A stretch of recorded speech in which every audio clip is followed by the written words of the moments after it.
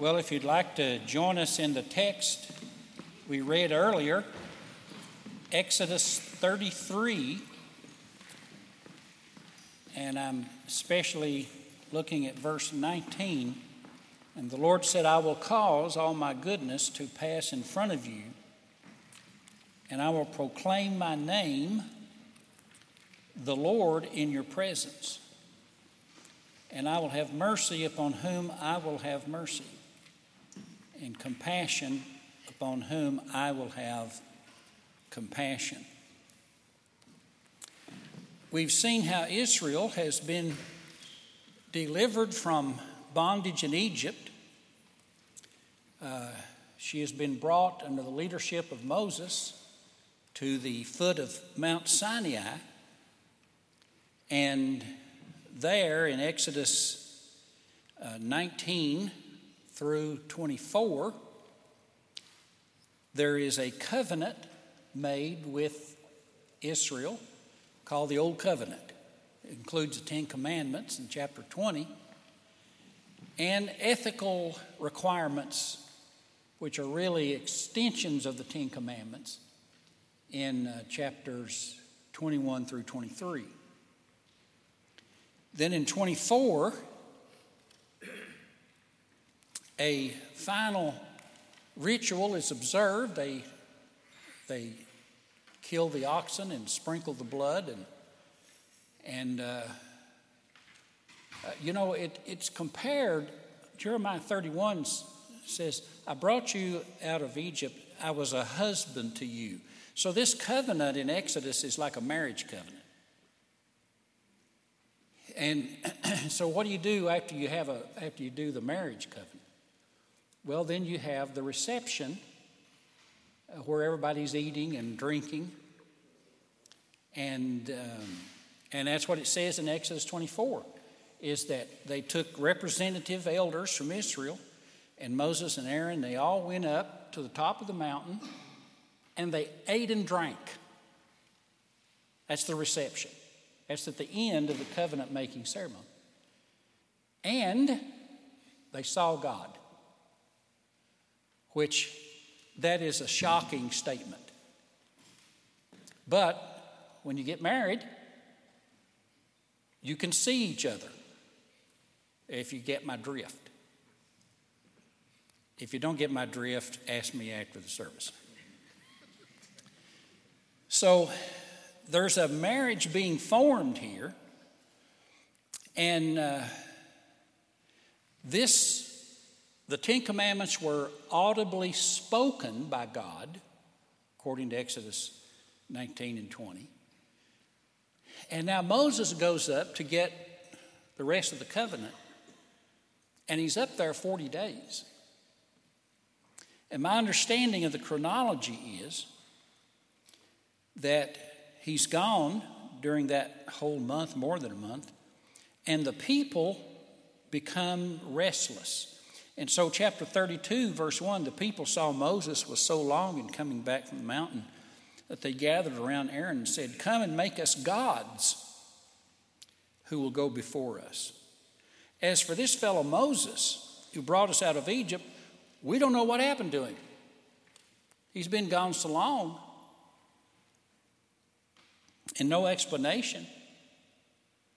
So they told Aaron, make us gods. So Aaron said, give me all your gold and silver and jewelry, and he melted it down and made a golden calf. Now a bull is one of the animals that Egyptians worshipped. So they made this golden calf, and I know it didn't actually surprise God, but he seems surprised. Exodus 32:7, the Lord said to Moses, Moses, you need to go back down because your people, whom you brought out of Egypt, have become corrupt. It reminds me of when Bud would bring home his report card, and Jan would get it first, and she'd show it to him and say, your son has brought this home. So the Lord said, your people, Moses, have become corrupt. Exodus 32:35 says, and so he sent a plague among them. He sent a judgment, a pestilence. And then in Exodus 33, if you want to look at this passage, then the Lord said to Moses, this is right after he sent the plague, leave this place, you and the people you brought up out of Egypt, and go to the land I promised to Abraham and Isaac and Jacob. Exodus 33:2, I will send an angel before you, drive out the Canaanites. Verse 3, go to the land flowing with milk and honey, but I will not go with you. He told them, look, you got this golden calf? And he plagued them, and he said to Moses, I'm not going with you on this journey. Count me out. I'll send an angel to help you along the way. But you've chosen another God. So what's so bad about this golden calf?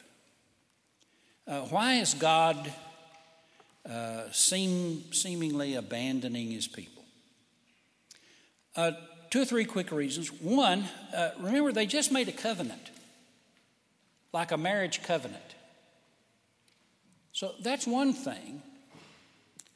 There was a discussion online some time ago that I was reading through, and a question was sent in. This couple had just got married, and they were going to Paris, France, on their honeymoon. And so the groom had asked his mother to go with them because, as he told the bride, she's never been to Paris, and it would be a nice trip for her as well. And so they were getting responses. Should the mother ever go on your honeymoon? And the answers across the board were no. Not one person said, oh, yeah. One person said the bride should say to the husband, well, you and your mother have a nice trip, but I'm not going.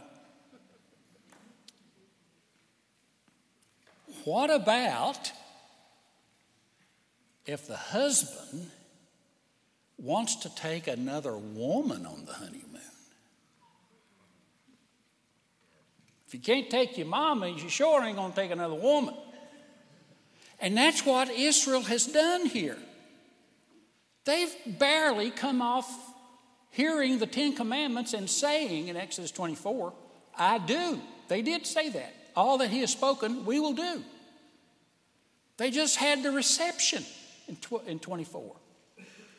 And within a month, they're being unfaithful to their God on the honeymoon. Plus, you have to remember also, they'd seen all these miracles. They knew the God of heaven and earth was the Lord of all. He'd sent the 10 plagues. He'd split the Red Sea open. He'd provided manna back in chapter 18. He'd brought water out of the rock already. And then third, remember they had heard God's promises. In chapter 19, you'll be a special people to me, a treasured possession. Although all the earth is mine, you'll be a royal priesthood. So they'd had all these promises, seen all these miracles, had just made a covenant, and now they've got a mistress. So the Lord even says to Moses, Exodus 32:10, Moses, leave me alone. My anger will burn against them, and I'll destroy them, and I will make you into a great nation. Now that sounds like a good deal. Instead of the children of Abraham, they'd be called the children of Moses. But you know, most people think that was a test of Moses. Like, Moses, what do you think of this? And I hope you'll say no. And Moses did say no.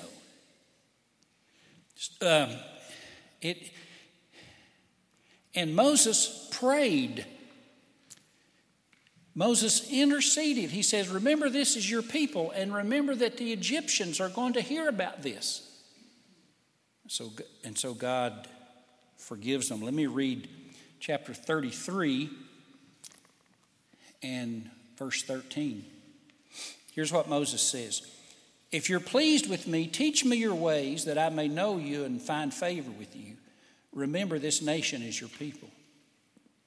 And the Lord replied, now notice, chapter 33, verse 14.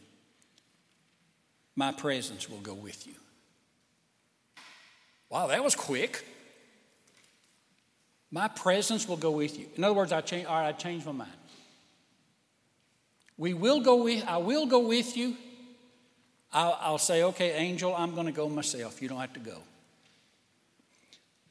How quickly God responded to the prayers of Moses. How much more eager and vigorously and immediately does he respond to the prayers of Jesus on our behalf? If this is how quick he forgives in the Old Testament with Moses as the mediator, how much quicker will he forgive in the new covenant with Jesus as the mediator? The moment you pray, Jesus carries that request to the Father and grants you forgiveness. Hebrews 9:24. Christ has not entered the holy places made with hands, which are the figures of the true, but into heaven itself, now to appear in the presence of God for us. Jesus, at the right hand of the Father, intercedes on our behalf. So God tells them three things. One, he says he will go with them. Chapter 33 and in verse 14, my presence will go with you.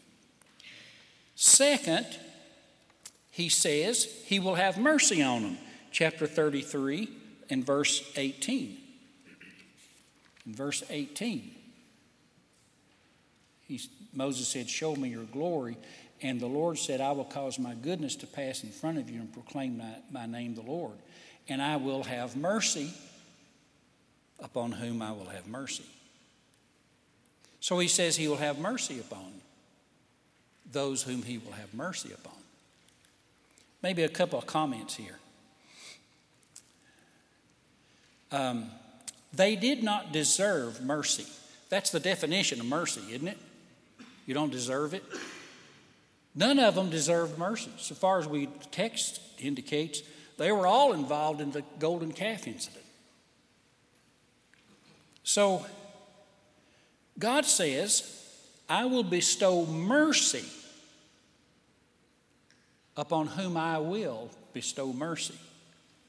This is what we would call sovereign mercy. In other words, no one deserves it, so everybody gets justice. Except for those he gives mercy. God is not wrong to do justly. Amen? If he does justice and brings judgment, then he's not wrong. He's just not merciful to those whom he does not show mercy. But where is the wrong in God?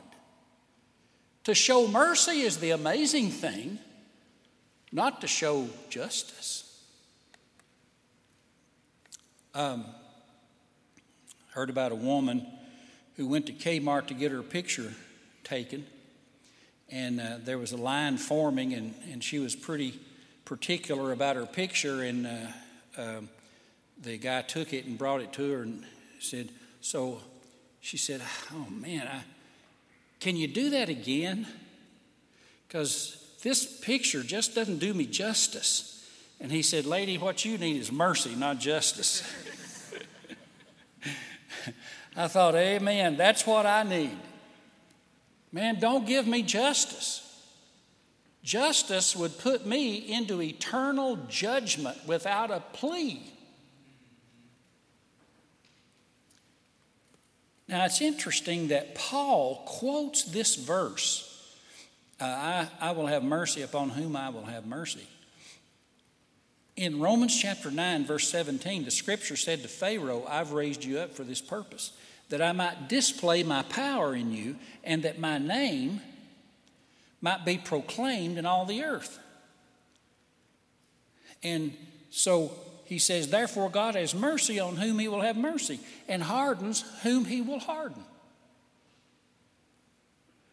Then Paul says, Romans 9:19, one of you will say, well, why does God judge us? Why does he blame us? For who can resist his will? And Paul says in Romans 9:20, who are you, O man, to talk back to God? In other words, there's a point at which, when we try to understand the mercy of the mystery of salvation, there's a point at which we need to stop talking and say, okay, God has bestowed mercy on me. My heart is not hard. I plead with God for forgiveness. I worship when his name is exalted. I am humbled by his forgiveness. I don't understand it. And so we have to avoid the absence of mystery. It's not enough to say, well, the reason I'm saved and somebody else is not is I believed and they didn't believe. But Ephesians 2:8 and 9, by grace you're saved through faith, and that is not of yourself, but the gift of God, so you won't boast. He's removed all grounds for boasting by, in his sovereignty and his majesty and his glory, he has bestowed mercy, not on all, but on some. And guess what? You're among them. That's where you need to settle, right there. That's the highlight of this, is I got mercy. Whatever else happens in my life, it's irrelevant. I got mercy through Jesus Christ. My heart is not hard. Somehow God saw it. And it's not, he says, I will have mercy upon whom I will have mercy. So that the explanation must always be revert back to his will, not mine. My will is not irrelevant. My will is secondary because his will produces my will and my faith. Leave the mystery in it, dear people. Highlight the willingness of God to show mercy to any of these people.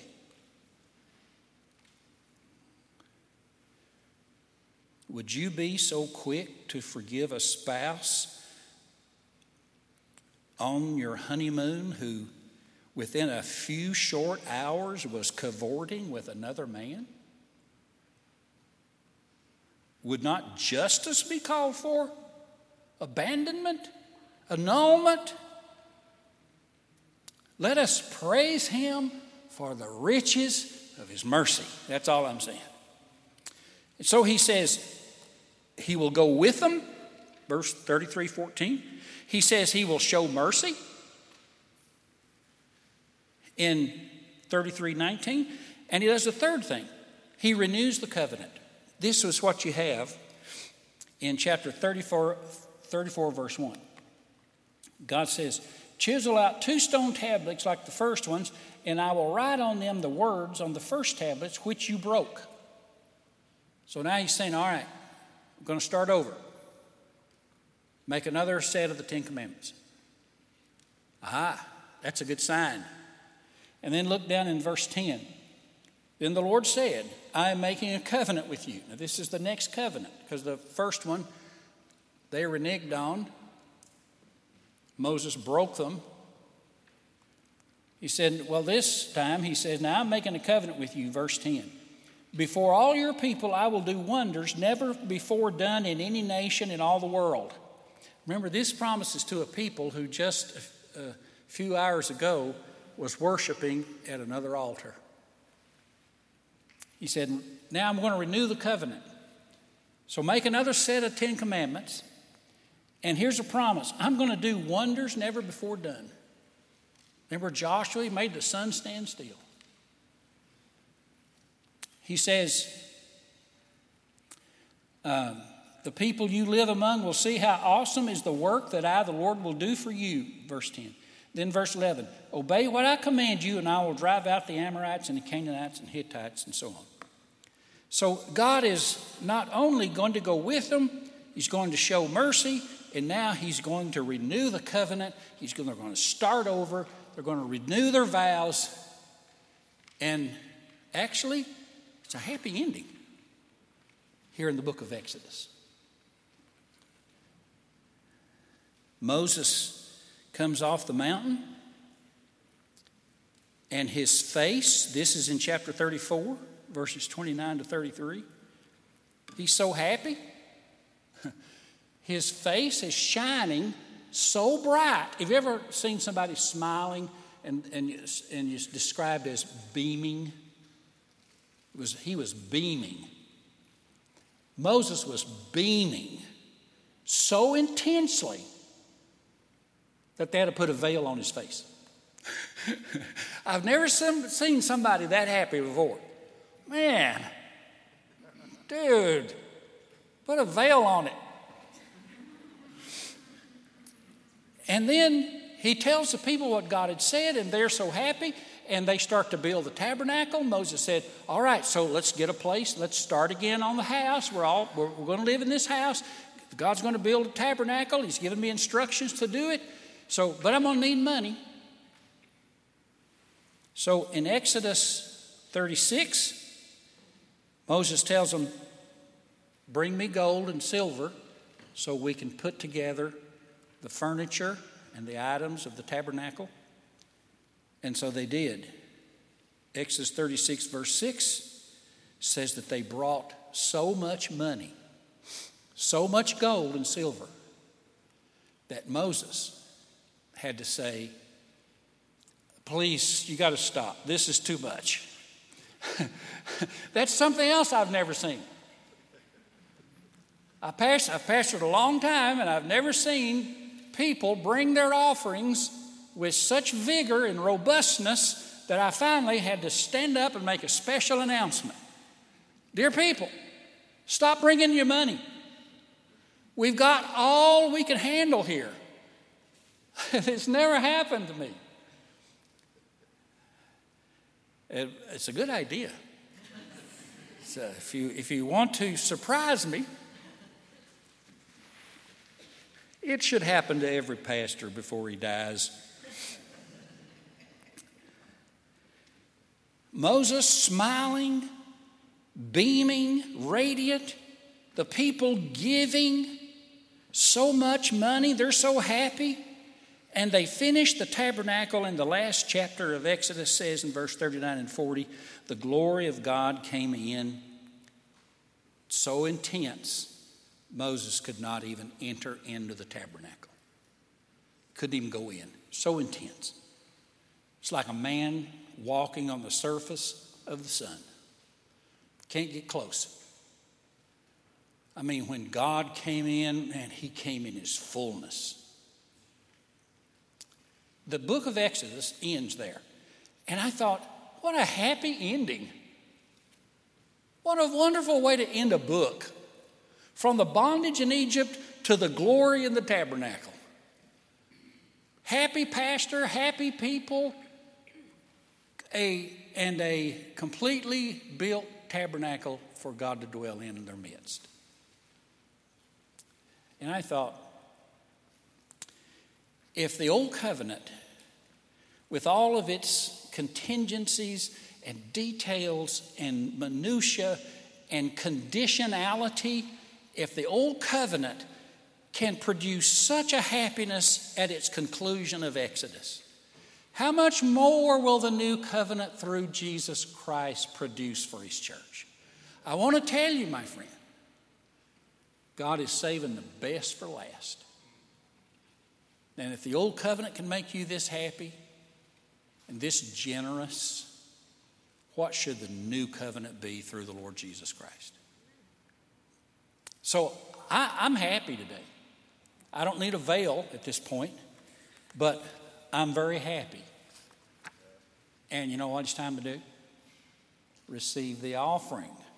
Hello. Come on now. Write some checks to Jesus. All right, Bud, you guys come. Let's sing. And ushers, you come. Let me pray over our offering today.